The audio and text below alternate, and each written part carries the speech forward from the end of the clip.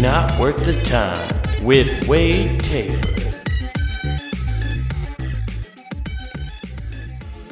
What's up, everybody? Welcome back to Not Worth the Time. We're here. We're doing it. It's been 2 weeks. God, you know that. I say it every fucking time. You know, I should change it. If I change it, though, then you guys would be upset. The few people who listen to this. You'd be like, why didn't I get my normal introduction from Wade? Why didn't he say, we're here, we're doing it? It's the mantra.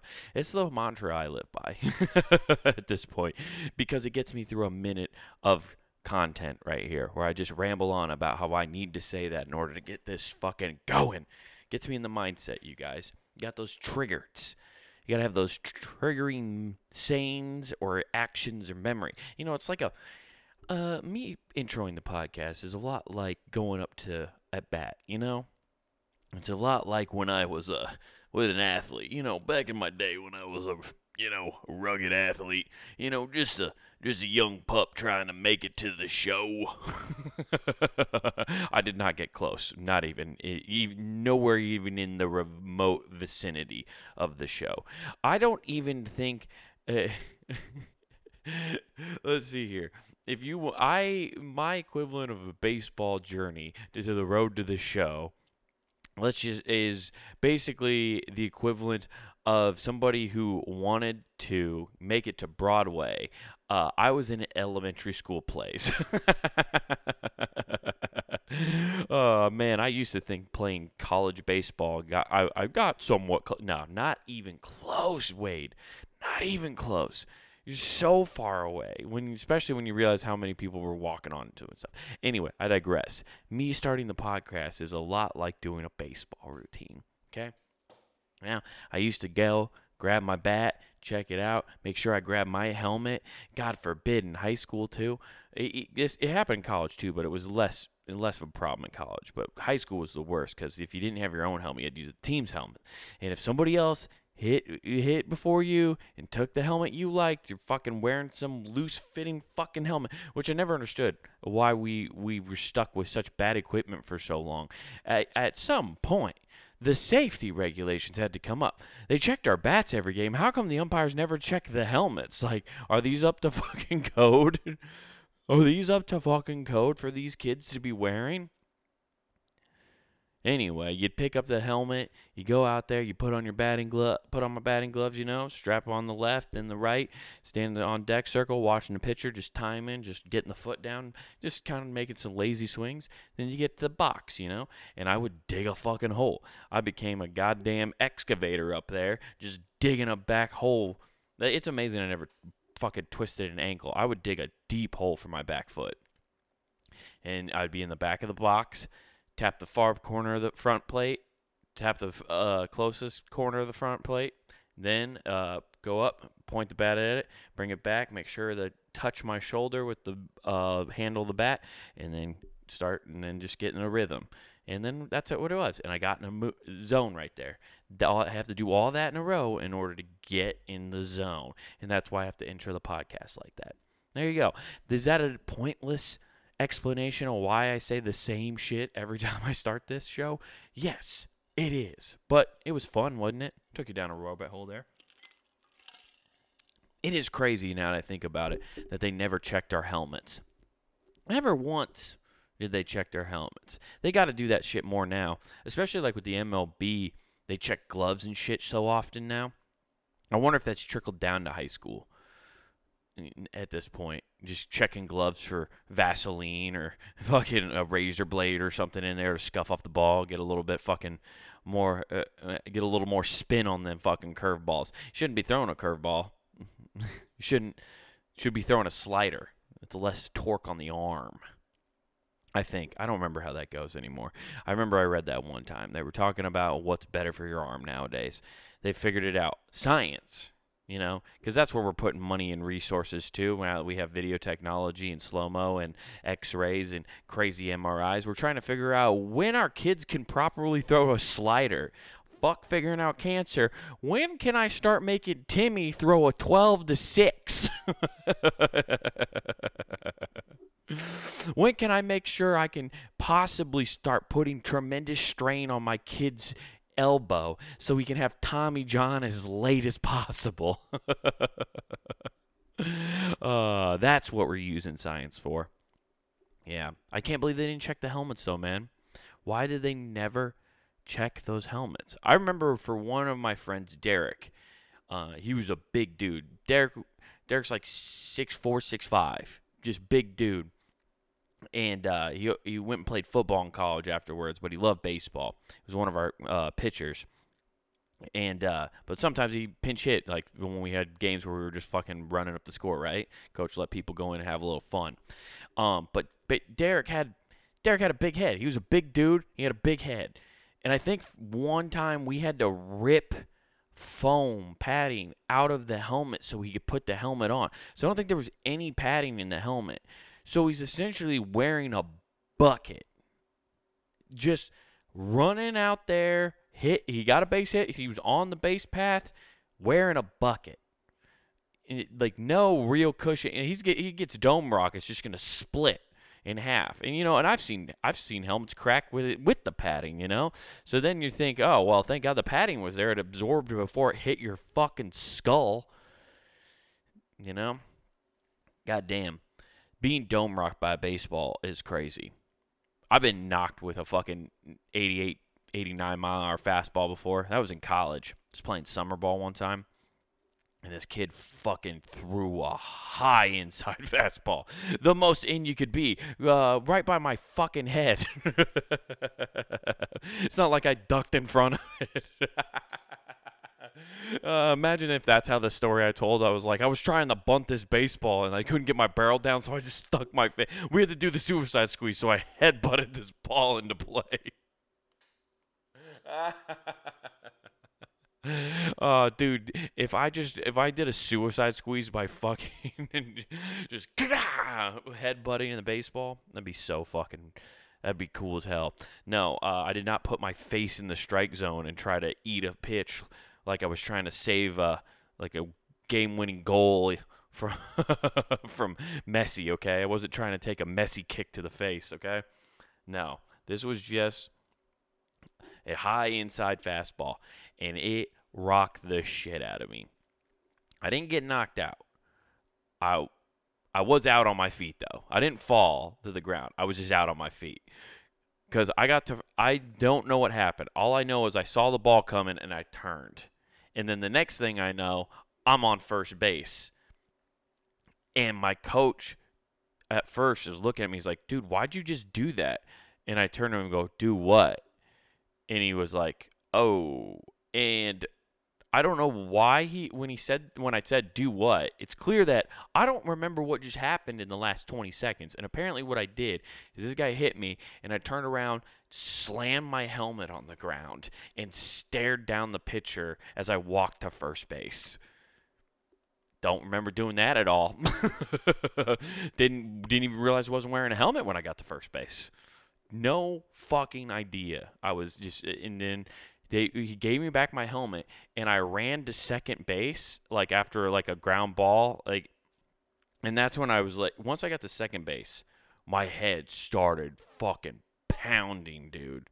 And I was like, "Oh shit!" And then things started getting real wobbly, and that's when I looked over at my third base coach, our head coach for the summer league, and I was like, "Just get me out, dude. I'm donezo. Put a fork in me, dude. I can't. My brain is on autopilot right now. I don't know how my legs work." Yeah, that was the most I've ever been rocked before. I think my brain went straight into like survival mode, like if you got punched. So that's why my brain was like, "Oh, that's a threat." Analyze and beef up, and become fucking big. For some reason, my default setting when I get hit by anything is to immediately like, "What's up? What's up?" It's not a good way to survive. I definitely have a fight instead of flight mentality in that case. It's not fun, dude. Getting dome rock like that is wild. It's probably why I have some severe issues. Oh, man. I have had several, I think, head injuries that have probably severely affected my personality and the way I think. I'd probably have some legit CTE. I probably do. And I didn't even play real contact sports as people would call them. I played catcher and had it a couple times people foul tip balls into my fucking cage, rattle my fucking brain around there. Let's see here. I definitely ran into a couple unfinished basement support beam poles. Did that a few times in my life. Ran into a cemented in basketball pole, like fucking full tilt. Getting dome rocked in college like that. Yeah, that's a good one. Yeah, I've had quite a few. Basketball, I think I've been clocked. I definitely clocked a few people in basketball. People who call basketball a non-contact sport, they're wrong. They're absolutely 100% wrong. They don't understand. I guess nowadays fouls are a little they keep it a little cleaner than they used to. I played basketball like it was the 1980s and I was on the Detroit Pistons. I was trying to always create malice in the palace, dude. My parents wouldn't let me play hockey where you could fight your opponents while also playing the game, I didn't want to do like boxing or anything. I didn't want to do an actual combat sport. No, I wanted to play a sport where you were trying to just do a goal, which is just make points, and then have the occasional option to be like, hey, fuck this guy. That's what I wanted to do. And I just decided to take that to basketball. There's nothing more fun than being the garbage van on a basketball team, dude. You're just getting rebounds and fucking hitting people, dude. You got 4 fouls, use them, dude, and make them count. That might have been one of the worst pieces of advice my dad ever gave me when he was coaching me as a basketball player. Didn't just say it to me, okay? He said it to all of us, our whole team. He's like, "You guys got 4 fouls. Someone's going up for a layup. You got 4 fouls. Use them, okay? Make that guy go to the line." And I heard that and I went, "Okay, if people go up for a layup, you fucking level them." And that's how I played b-ball, dude. That's called defense. Defense. Woo. Now I'm just stuck to a realm of playing goddamn video games that are sports. Yeah. Which I'm not good at. I'm terrible at those things, man. My buddies play NFL video games, and I try to play. I like it. I think they're fun, but I suck at them. I just don't. I suck at basketball games. I suck at the baseball ones, too. Just because baseball video games I feel like they just never figured out how to make them not necessarily realistic, but I don't know. It's just not as fun. There's something about the way that baseball is played in general that to condense it into a video game where you can control the whole game with one controller doesn't work. To me, anyway. I just don't get the authentic feel of baseball when I play it. The NFL I get, like that one's fun. You actually get the feel like it's actual football. Especially like when you have the routes and then you can do audibles and you can read the defense and stuff. It's just not the same. Whereas baseball, like if you're playing against one of your buddies and it's like in person, like I don't ever play those games online, but if you're playing online, I'm sure like you can't see where the cursor is going. But if you're like playing in co-op couch game, you can see where your buddy's putting the ball, and it's like, okay, I know where he's like to throw that, and it's just, I don't know, never liked the baseball ones as much. Yeah, but I'll play NFL with people, and it's always fun. I have fun, but I get my ass kicked, dude, and I'm a sore loser. I don't like losing, but I like playing the game enough that I'll play and lose, dude, but I'm not good at the football ones. But, dude, you get me on some PGA Tour video games, I'm going to fucking school everybody, dude. I am nasty at Tiger Woods, dude. I know it's not called Tiger Woods. Maybe they brought it back. I think they did. But I have Tiger Woods. It's the old one, and I play it all the time. And I have the new one. I have or not an older one. It's 2 years old now, the 2K21. And I'm nasty at that. But do you put me on 2013, the Masters Tiger Woods? Dude, I'm nasty, dude. I've beaten my friends like a drum in that game. It's not, they get mad. And I've been like, here, just play it and practice. Like, it was with one of my roommates at the time. I was like, dude, just play and practice. You'll get better at it. And I would turn off the things that help me. I can't put backspin. I didn't get to read the greens, and I would still beat them. I'm nasty at that game, dude. Oh, man, play me in BOGO, dude. Play me in skins, dude. Whatever. Place your bets. Let's go. I will be nasty as fuck at the PGA games, dude. But anyway, no one wants to hear me talk about video games. Nah, you guys come here for the fucking smart shit, right? The smart stuff. That stuffy stuff. Hold on here. I gotta fucking do something here. This thing isn't doing what it's supposed to do. There we go. There it is. And we're going to get into the thing we found this week, which is good. This one's going to help me because, as I just told you guys earlier, a couple head injuries. I have a hard time. Memory. It's not as good as it used to be.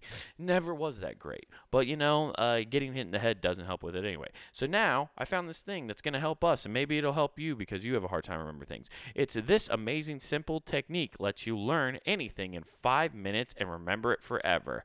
Sick. Coordinator Michael Nelson uses a grade school tool. Oh, god damn it. I got to go back to grade school. That's how bad I am at remembering stuff. They're like, we're going to take you back to pre-K, Wade. Fuck. I have a college degree. This is bullshit. Dude, I need to start doing that more. Anytime I start saying shit, I'm just going to, everybody else does. They all clarify with these statements that make them feel like why they're important stuff. I'm just going to, anytime I start saying something where I'm trying to make a point, I'm just going to be like, according to my college degree, that's all I'm going to say. And then just spit whatever I have. Great school tool to powerfully enhance your learning and retention skills. The retention part's where I need it, dude. If you're struggling to master a complex topic, a new language, or anything else that seems to strain your brain, Michael Nelson has a suggestion for you. Try flashcards. God damn it, dude. God damn it. I saw the pictures of the flashcards, but I didn't think it was actually just going to be that. Ugh. God damn. Well, let's see what Nelson is a scientist and a research followed a Y combination. Contributor. Dude, what is wrong with my brain? See, this is why I have a problem. What is this? I don't know. Oh, God, I steered it all up. Go back to the thing. Anyway, he's written a book as such brain strain topics as quantum computing and neural networks. In recent series of tweets, he explained his process of why he finds flashcards so useful. Silicon Valley insiders have been passing his advice along and asking for detail on how he does it.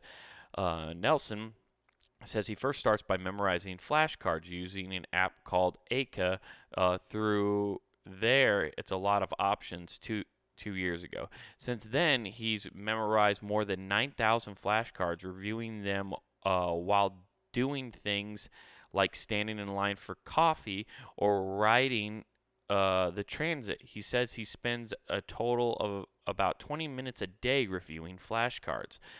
Dude, I want to do this for jokes. This would be a better way for me to figure out how to remember my punchlines. It's just going over that. That's a smart thing.